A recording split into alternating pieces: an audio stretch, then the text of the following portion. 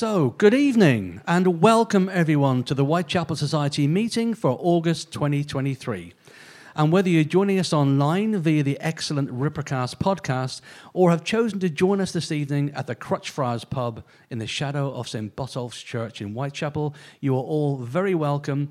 And if you want to find out more about the Society, please visit the website whitechapelsociety.com.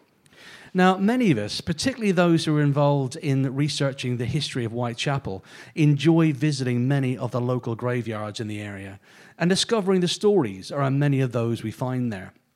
Indeed, I recently found out that my grandfather is buried in the same cemetery as Mary Kelly in Leytonstone. So all of us will be very interested in this evening's talk, where the origins and history of 7 privately owned graveyards will be discussed by tonight's speaker, our very own Trevor Spinage. As the population of London exploded in the first 40 years of the 19th century, the need for burial spaces grew, a need that increased due to the number of cholera outbreaks in the area. This led to the creation of 7 new cemeteries being built between 1833 and 1841. So to tell us the stories of what became known collectively as the Magnificent Seven, tonight we are delighted to welcome Trevor Spinage. Trevor was born and lives in Watford, North London. He always had an interest in mysteries such as haunted houses, the Loch Ness Monster, and of course Jack the Ripper. So this led him to become a regular of the Murder One bookshop, which I'm sure has fond memories for most of us. And it was during one of these visits that he found an advertisement for a group called the Cloak and Dagger Club in Ripperana magazine, which became the Whitechapel Society. After that, he became a regular contributor to Ripperana magazine, Ripperologist magazine, as well as our own Whitechapel Society journal. He gave his first talk on Jack the Ripper in Watford in 2001, and we are delighted to welcome him this evening for a talk entitled Paradise by Way of Kensal Green. Ladies and gentlemen, please welcome Trevor Spinage. All right, well, thank you very much. I'm going to start by explaining where the title of this comes from. It's a poem by G.K. Chesterton called The Rolling English Road. And the final verse is, "For there is good news yet to hear, and fine things to be seen, before we go to paradise, by way of Kensal Green."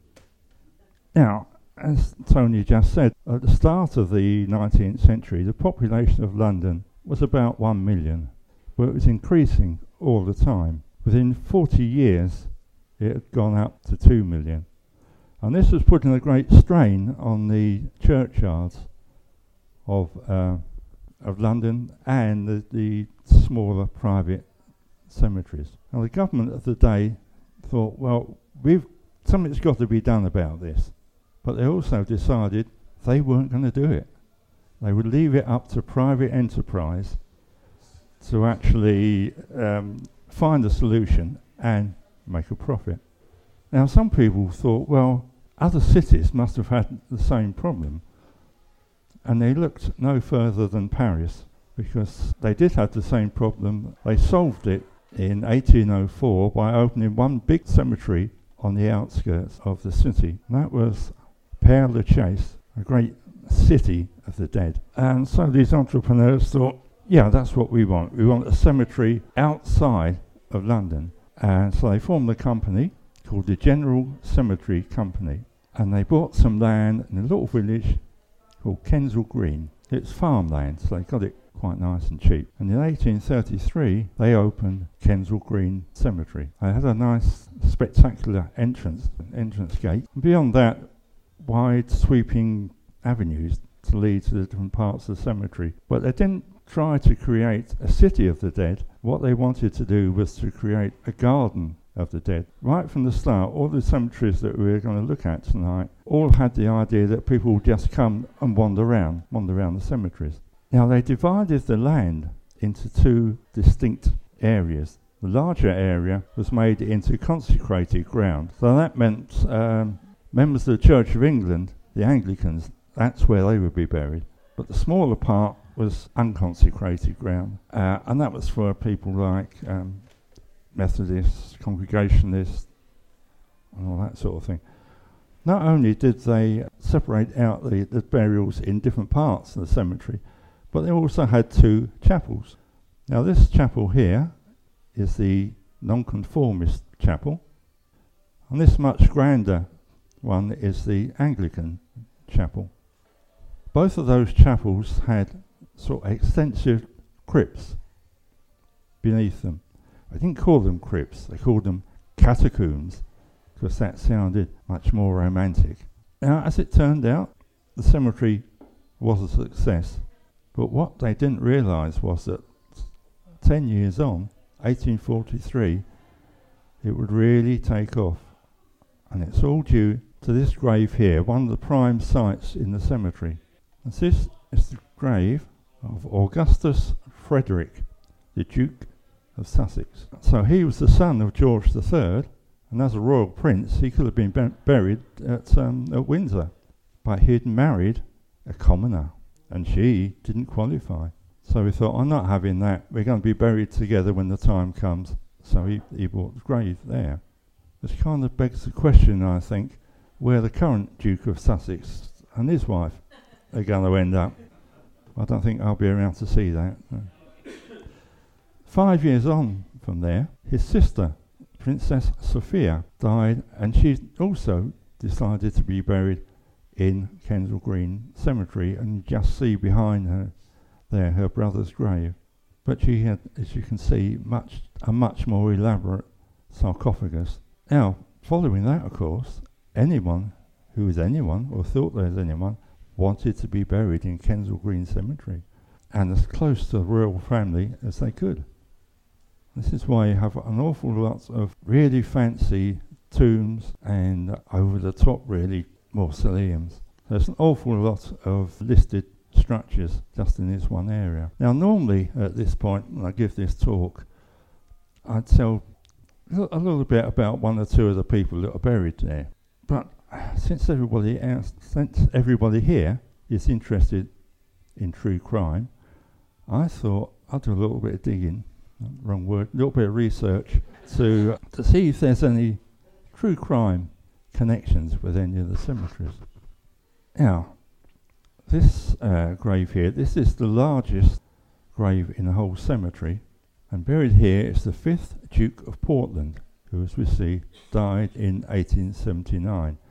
Now, the Duke was very secretive, very eccentric, and very, very rich. But when he died, he had no children, no direct descendants, so the whole of the estate was put out to nieces, nephews, and whatever. We're going to come back to him a little bit later on. Now, this grave is that of Henry Hawkins, or Lord Brampton, as he became. He was a High Court judge.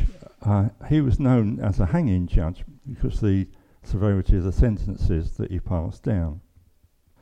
In 1876, following a trial at the Old Bailey, he sentenced a Joseph Spinage, distant cousin of mine, to 7 years penal servitude in Dartmoor.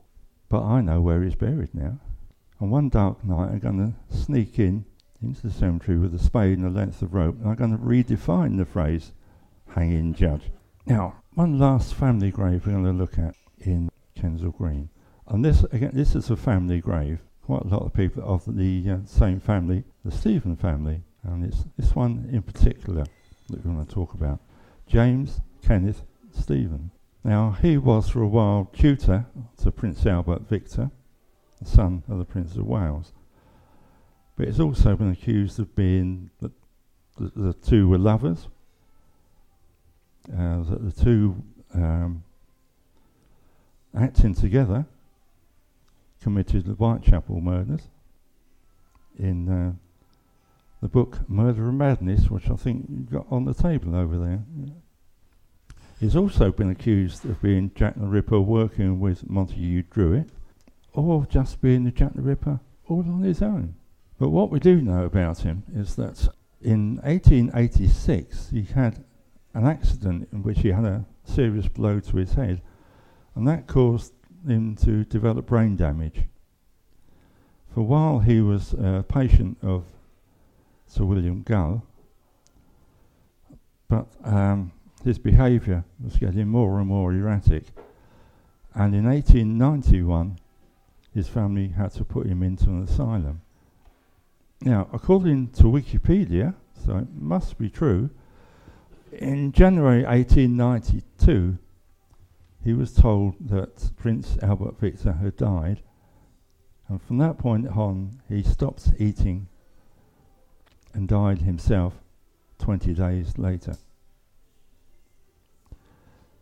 Just a shame that nobody actually told him the truth, that of course the prince was alive and well and living in a remote Scottish castle.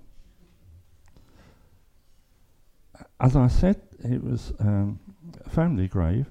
His father is also buried there, James Fitzjames Stephen, and he was the judge who presided over the trial of Florence Maybrick, and I think Israel Lipsky, not sure about that one. So, Kensal Green up here. The next cemetery was opened south of the river, down here in West Norwood, and it followed very much the same pattern as Kensal Green. Opened in 1837, and it had a reasonably impressive entrance, got some very much over the top tombs. This is a Grade 2 star listed mausoleum, and it had a few famous people as well. This is the grave of Isabella Beeton, famous of course for Mrs. Beeton's cookbook. However, it turns out that she wasn't a cook at all. She was actually what we call a plagiarist. She just grabbed anybody else's recipes from all over the place, stuck them in one big book and put her name on it.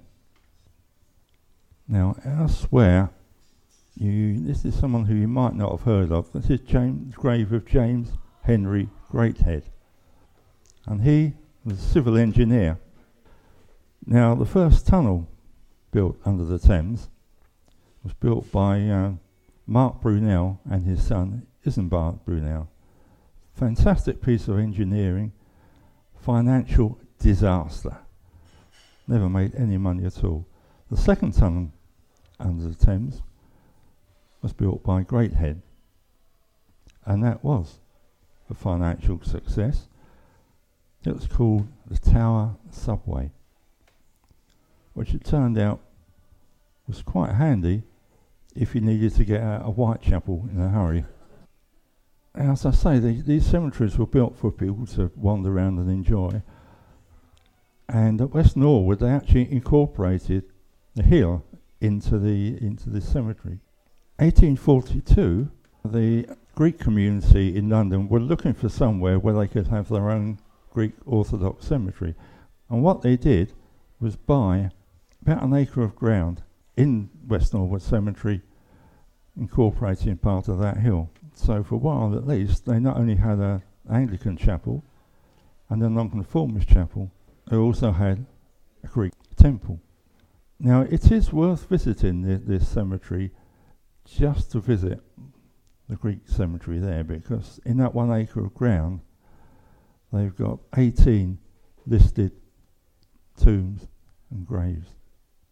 Our next cemetery we're going to look at took the idea of having a hill to extremes, and this is Highgate West. It was the first of 3 cemeteries opened by the London Cemetery Company. Highgate West opened in 1839, and it has this rather grim entrance.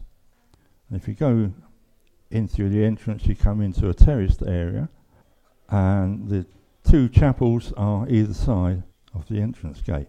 And then there's a path which winds its way up, gets steeper and steeper, until you find yourself looking at an Egyptian temple. They just cut a great chunk out of the hill and put the facade of an Egyptian temple up. And if you go through that gateway there, you've got tombs on either side, and that leads to the next feature of the cemetery. It was called the Lebanon Circle. When they bought the land, there was a very large cedar of Lebanon tree. So they thought, yeah, we'll include that in our cemetery. So they dug effectively a ditch all the way around it with tombs on either side to make a feature of the tree. But unfortunately, in 2019, the tree was in a very bad, very dangerous state, so they had to take it down. And they put a new one in, which at the moment looks pathetic, to be honest. I was talking to one of the guys there a few months back when I visited, and she said, "Yeah, well, come back in 100 years and it'll be fine." Yeah, these are some of the tombs around there, the Lebanon Circle, and you get to understand why so many horror films have been made in Highgate Cemetery. There are catacombs, but they're not under the chapels. They are just built into the hillside. These are very old photographs. I couldn't get into them when I visited a few months back, but they have done a lot of work in there now. As far as famous people go, well, got Michael Faraday, who's pretty famous. But apart from that, this cemetery is more than sort of the B list, shall we say. But they do have some very nice structures in there. For example, this is not the grave of a lion.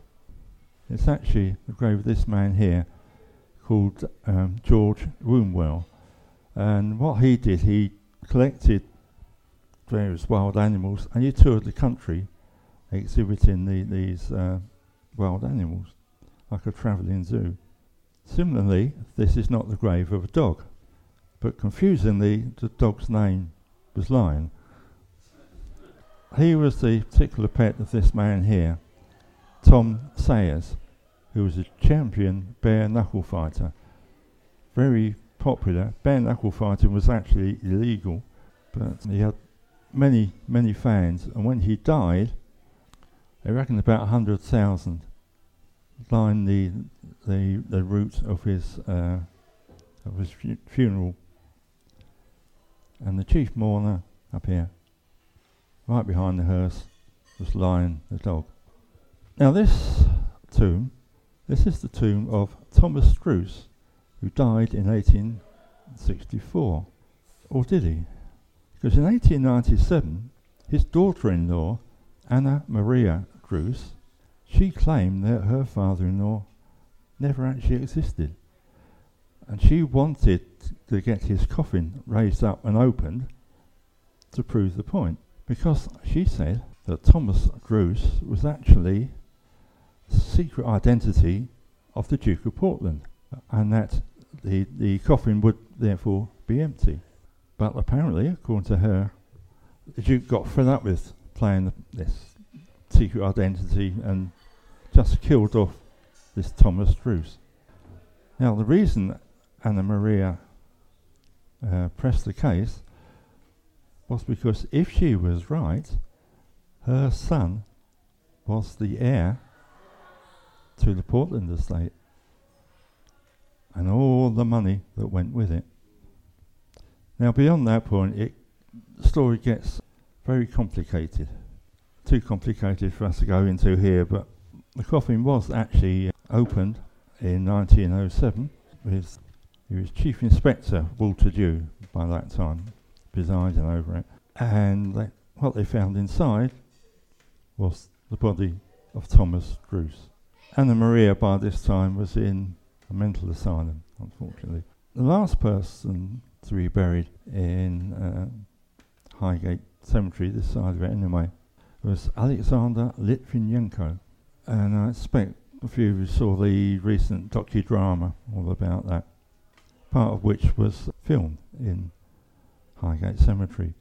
He was a Russian agent who was granted British citizenship here, but then murdered by the Russians with radioactive polonium in 2006. Now, 1840 was a very good year for cemeteries. 3 cemeteries opened up. First one we're going to look at is Abney Park, which is out at Stoke Newington. It's on land which was part of the old Abney Park estate, and it was opened by 7 Congregationalist ministers. And the gateway there is supposed to be of an Egyptian theme. The actual ground they used was part of the old arboretum of the estate, and they decided to keep the trees. Not really a good idea, because trees and graves don't mix too well together, and it's now very overgrown. As far as great architecture goes, this is the only mausoleum in the whole cemetery. And this is the only chapel, looking a bit sorry for itself when this photograph was taken. Because it was built by nonconformists, there's no consecrated ground anywhere in this cemetery. So they only had one chapel. As far as famous people go, yeah. Got William Booth, founder of the Salvation Army. And in fact, quite a few of Salvation Army members are buried here. And we've got this one here. Now, this is not the grave of a lion, but the person buried here is called Frank Bostock. Here he is, with one of his lions. He was actually the grandson of George Wombwell. He inherited the menagerie down through his mother. That's why it's called Bostock. And in fact, he took the whole menagerie over to America and toured America with it. Now, this grave is quite close to the chapel. And if you can make it out, what you've got there is a policeman's helmet with a tunic underneath. And the inscription reads, "Sacred to the memory of William Frederick Tyler, who was killed at Tottenham while bravely doing his duty on the 23rd of January 1909. Just a few feet away, there's another grave, a much simpler one.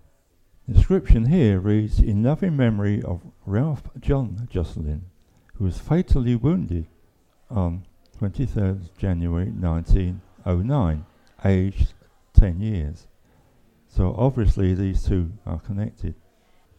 And what connects them came to be known as the Tottenham outrage.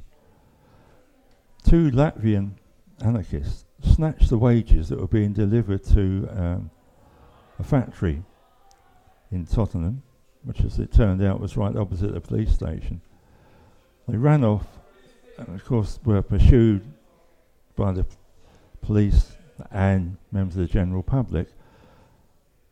But they were both armed, and they just fired behind them at random, anyone they could see, and that's how poor little Ralph Jocelyn just got in the way of one of the bullets. Again, we can't really go into the whole thing here, but the chase went on for 2 hours, over 6 miles, and only really ended when the 2 anarchists turned their guns on themselves and committed suicide. And the funeral was a big funeral obviously for the PC. I think little Ralph was also part of the funeral procession. But they also got in Abney Park Cemetery the grave of the biggest villain ever, Darth Vader. In fact, it's just a variation of a theme. One of the things that you see a lot of in Victorian cemeteries is this draped urn. But Sarah Norwood, whose grave this is, was a beekeeper. So she had a draped beehive. Last time I gave this talk, it was to mainly elderly women And when I showed him a picture of Darth Vader, nothing. Never heard of it. Our next cemetery we're going to look at, also opened in 1840, is Brompton Cemetery. This is in the Earl's Court area. Well, I've included a map for this one because the land that it's built on was an old market garden, totally flat. And the architect thought, well, what can we do? We haven't got any hills or anything like that. And they came up with the bright idea of building it as if it was a huge open-air cathedral.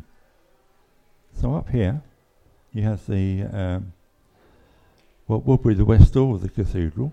That would be the gateway. Along central aisle, which would lead down to the Anglican chapel where the altar would be. And they then planned at the end of the crossing points here and out here to have a nonconformist chapel and a Roman Catholic chapel. They never actually got round to building those. So this is the gateway, or the west door, if you like, looking at it that way. And this is the central aisle, which goes on forever when you're trying to walk down there, until you finally get to the Anglican chapel. On the edges there you can see these colonnades, and beneath the colonnades is where they have their catacombs. And there are also quite a number of listed tombs, mausoleums there. But this is a very neat cemetery, not overgrown anywhere. And there's a reason for that, which we'll come back to in a bit. Now this is the grave of Dr. John Snow. As Tony said in his introduction, cholera was a big killer in the 19th century. First arrived in this country in 1831. Nobody actually knew how cholera was spreading. They had this theory of what they called miasma, bad air. And they thought that was how it's communicated from one person to another. Dr. Snow had other ideas. He said if it was coming through the air, then it would affect the lungs in much the same way as COVID-19 did.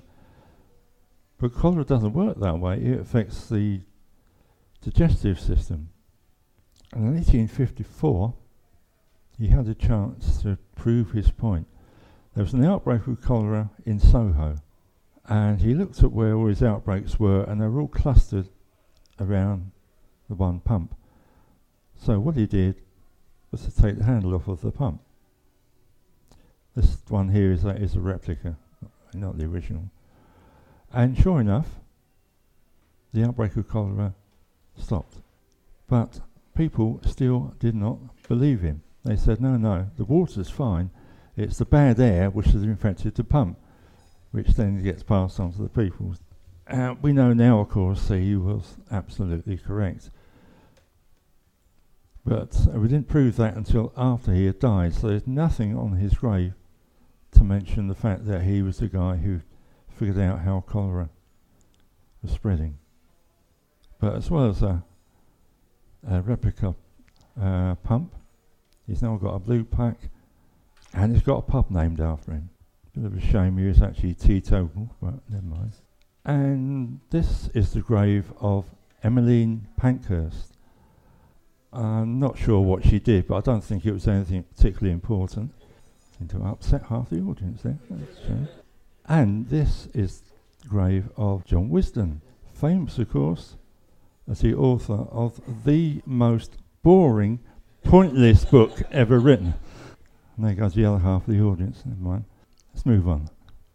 This is Nunhead Cemetery. Again, now we're back south of the river. This is the second cemetery opened by the London Cemetery Company. And it's down sort of Peckham Way. And when I visited there a few weeks back, they were having an open day. Always worrying when cemeteries say they're going to have an open day. It's a very pleasant cemetery, very overgrown, but it does have a very nice view.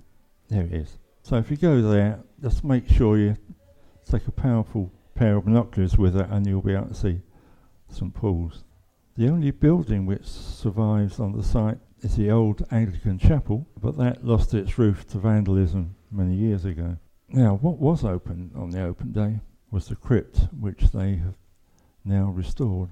And I'm glad to say it was only the door to the crypt that they opened, nothing else. Now, the Friends of Nunhead Cemetery have now produced, I think it's 5 little booklets called Notable People Buried in Nunhead Cemetery. And I haven't heard of any of them. But there's nobody famous buried there. Maybe there's somebody infamous. This man here. Now, some years back, David Bullock, an author, wrote a book called The Man Who Would Be Jack. Anybody read it? And he tried to prove that this man here, called Thomas Cutbush, was actually Jack the Ripper. But since writing the book, he's still been carrying on the research, and he discovered that Cutbush was not buried in Broadmoor, as he thought, but his body had been released to his family. Now, Cutbush's mother, and I think an aunt of his, had a family grave in Nunhead Cemetery. And that may be it. Yes, I've had to take this off of the internet. And what I tried to do was to find out exactly where that is. And I couldn't find it. I eventually tracked someone down. I took a copy of the photo with me. I did find one of their senior tour guides around there and said, "Do you know where this is?" And he puzzled it, no. He said, "Is it a member of your family?" I said, "Oh, no. No, he wasn't a very nice person at all." And then he clicked what I was up to. He said, "Oh, you're not trying to find the grave of Jack the Ripper, are you?" I said, "No, certainly not. Trying to find the grave of Thomas Cutbush." But he said, "Oh, no, we don't take people there now. There's nothing to see. It's all overgrown." And he walked off. So maybe that's where he's buried. Now, in 1841, Tower Hamlets Cemetery, which some of you visited last Christmas, was open. No great gateway. In fact, no buildings at all. None of the chapels have survived. Again, it's a very overgrown cemetery. It's been estimated that somewhere between 250 and 350,000 people were buried in this cemetery. So it seems that the East Enders were just as crowded in life, just as crowded in death as they were in life. I always think this is a very sad cemetery, but I do particularly like this memorial here. The inscription here reads, "Remembering Dr. Barnardo's children laid here to rest." And of course, they have the Llewellyn family grave. This is what you would have seen last Christmas if you went. This is Dr. Ralph Llewellyn. There's the inscription on this grave says physician and surgeon, and he was the police surgeon who was called to Bucks Row,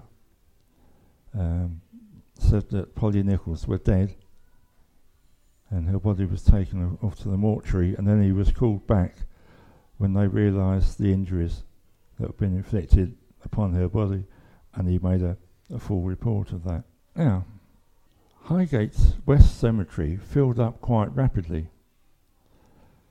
and so for their third cemetery, the London Cemetery Company bought the land directly opposite, much flatter land, and that became Highgate East Cemetery, opened in 1860. And practically the first thing you see when you go in is the happy smiley face of Bruce Reynolds, the great train robber. And I've clipped his dates. I'm sorry, they should read 1931 to 2013. But their most famous, so they tell us, person buried there was Karl Marx. Now, as befitting someone who did not think that the individual was important, he was buried in this very simple little grave, which was fine. Until after the Russian Revolution, and when all the Russian leaders came over to London, they wanted to find Karl Marx's grave, and they couldn't find it. And I know the feeling, because I couldn't find it for a while, and I had a map in my hand. So what they did, they dug poor old Karl up and stuck him in this Karl Marx memorial grave, and my guess is that he's been turning in it ever since. But of course, as we all know, he's not the most famous person to be buried in Highgate Cemetery. It's this man here, our old Jeremy Beadle, MBE. And this is his grave. It looked a little bit sad, I thought. A bit unloved when I visited it. And it's a collection of books, because he was a great collector of books, particularly books on crime. And can anybody help me here? Does anybody know what happened to his book? Did she? Yeah, she sold it. Oh, so she's kind of hoping they'd be in some university library somewhere. Oh, right, thanks for that. Because I bought quite a few. I bought some actually myself. Ah. Yeah. Right. She sold them to some bookshop in Charing Cross Road. Oh, now, we've mentioned about cholera. And in 1848, there was another outbreak of cholera which killed off 14,000 people just in London. The government then realised they've got to do something. They've actually got to take some action. So throughout the 1850s, they passed a series of burial. Amongst the things they did was to set up non-profit making local burial boards who would then be responsible for building, maintaining local cemeteries. They also decided that they would nationalise all the existing private cemeteries. So every cemetery we talked about here tonight was going to be nationalised.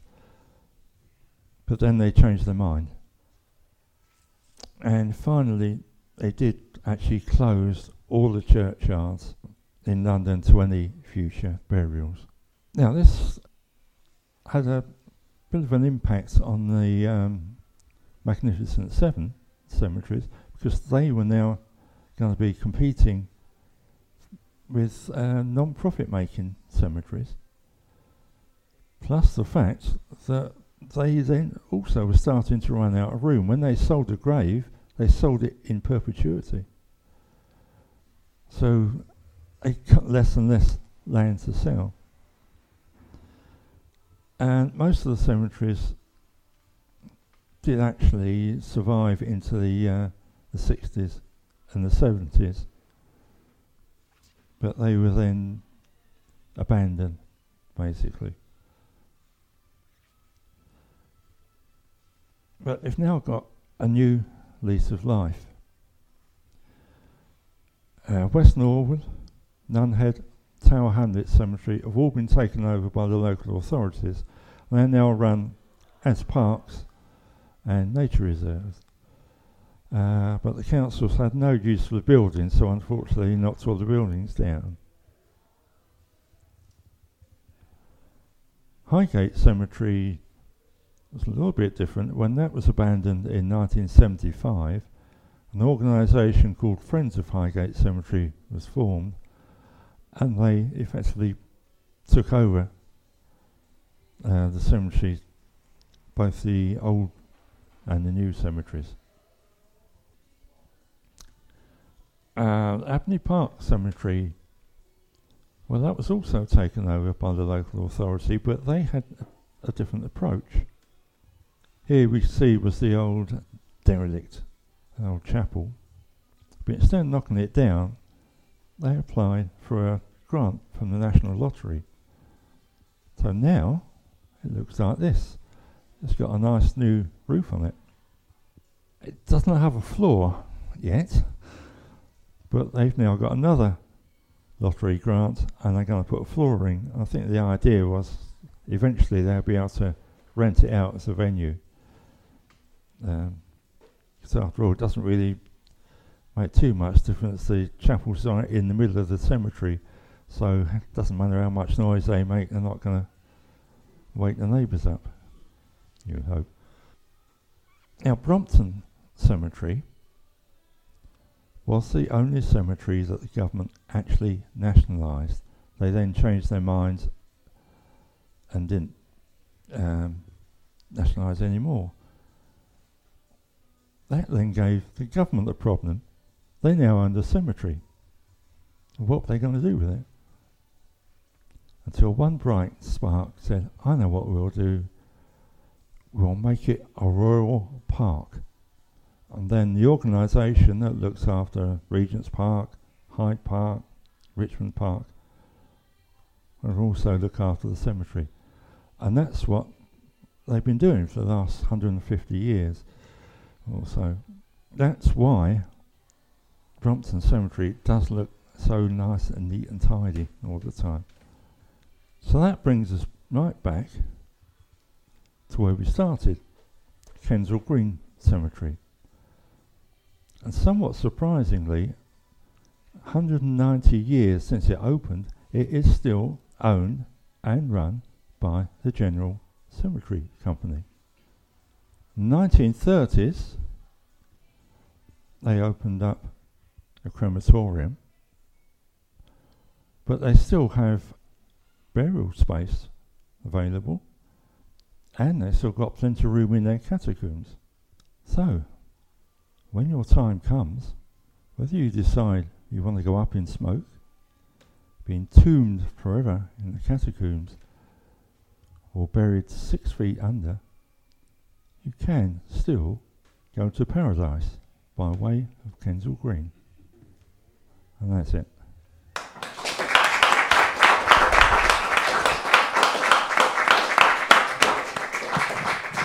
Okay. Great. Thanks very much. Listen, as usual, we'll take a 10-minute break. Okay? So back about 8:10, and then we'll have some questions. Okay? This is the time to take any questions that you might have, and I might just point out very, very briefly for our American listeners that Jeremy Beadle is a TV celebrity, or was a TV celebrity here.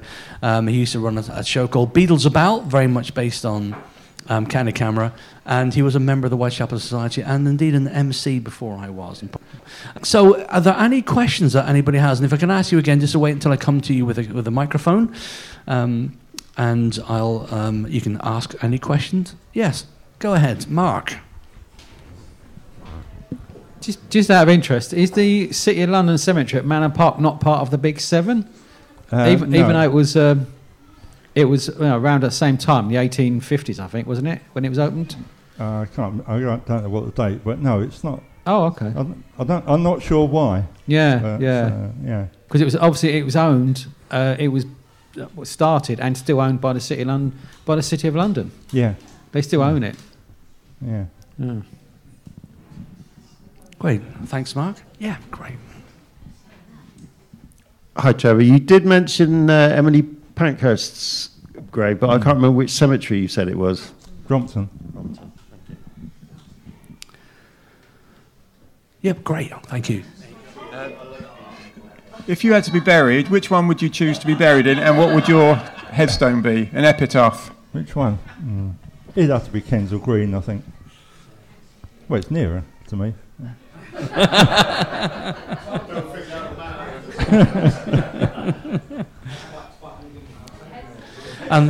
Yeah, I guess it would be some paradise by way of Kensal Green. Your epitaph. I reckon. What did your relative do to get 7 years? What did he get 7 years for, your relative? He got caught.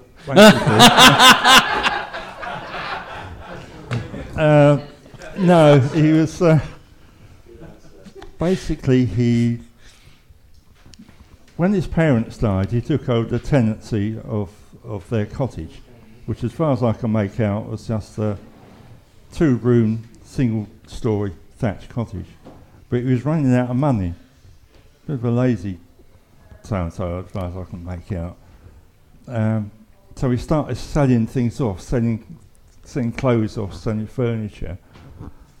And that was beginning to run out, and he came up with the bright idea he would start a fire on the roof, on the thatch roof of his cottage, as if a stray spark had landed on it. He was going to do this obviously in the middle of the night, and then he could light another fire underneath and then make a false claim on his insurance policy. All right? Unfortunately, his aunt, who lived next door, when he set lights to the roof, she smelt it, roused all the neighbours, and they come and put the fire out for him.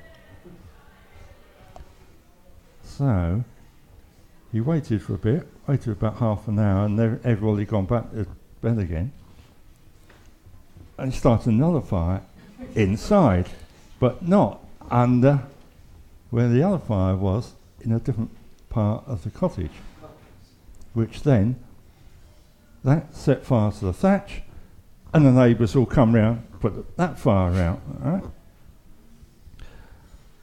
So the next day he calls in the insurance agent and said, "Oh, I had this terrible fire," and the insurance agent comes around, has a look, and says, "A bit suspicious. They've got two holes in the roof here." And he said, "Well, what did you lose?" "Oh, it's my little suit of clothes and a feather mattress that I had." And the guy said, "Well, I can't see any burnt feathers." No, all burnt, all burnt. So it was obvious what was going on, and he gets arrested, taken up before the magistrate. The magistrate is very critical of his neighbours, saying they weren't very helpful at all. Of course not, because they knew damn well what he'd been up to. Anyway, he gets sent off then to Reading Jail to await the next circuit from the judges. But they had an arrangement there whereby if there was a bit of a backlog, they could move some of the cases up to the Old Bailey. And that's what happened in his case, and that's how he ended up with the judge that he did. And how he ended up getting sent off to Dartmoor. I think they did let him out after 6 years. So that wasn't too bad. Some of the graves that you showed, some of the mausoleums, were just incredibly ornate. Yeah. I mean, the cost of creating those must have been immense. Mm. And was it something that had happened back in that era where people just went overboard on these mausoleums? Is that something that was done? Yeah. Basically, yeah. I think people who didn't quite make it, if you like, in life. So I thought, people are going to remember me when I'm gone. Make it in death. You mentioned Litvinenko there, and he was buried. Did they have to do anything with that burial to make it safe? Do you know? Litvinenko, the Russian spy? Lead-lined. I'm Lead-lined. Confused by that, because I showed the memorial, but I don't think that's where he's actually buried. I think it's somewhere else in the cemetery. I found a picture on the internet of it, and a friend of mine who did the guided tour around the cemetery was told, they showed the grave and said, "You cannot take a photograph of this grave." Wow. So I don't know. It's still a bit of a mystery there. I'll have to got to work on that one. That's very strange. Yeah. Okay. Thank you for that sound effect. Okay, I mean, unless there's any other questions, then I think I'm happy to wrap it up here, and please show your appreciation to Trevor Spinage.